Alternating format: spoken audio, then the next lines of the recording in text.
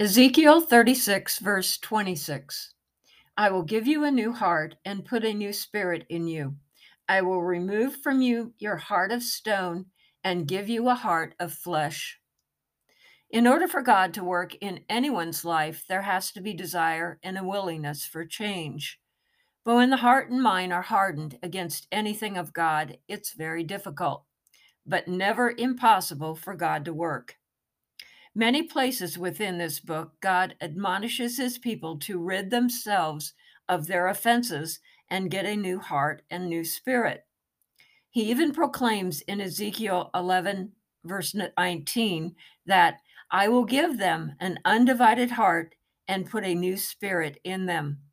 I will remove from them their heart of stone and give them a heart of flesh.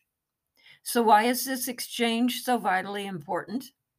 Stony hearts are filled with pride, rebellion, and selfishness, while hearts of flesh have a desire for forgiveness and restoration. Hearts of stone are filled with deception and self will, while hearts of flesh see ourselves as we truly are, weak, mortal beings desperately in need of a Savior.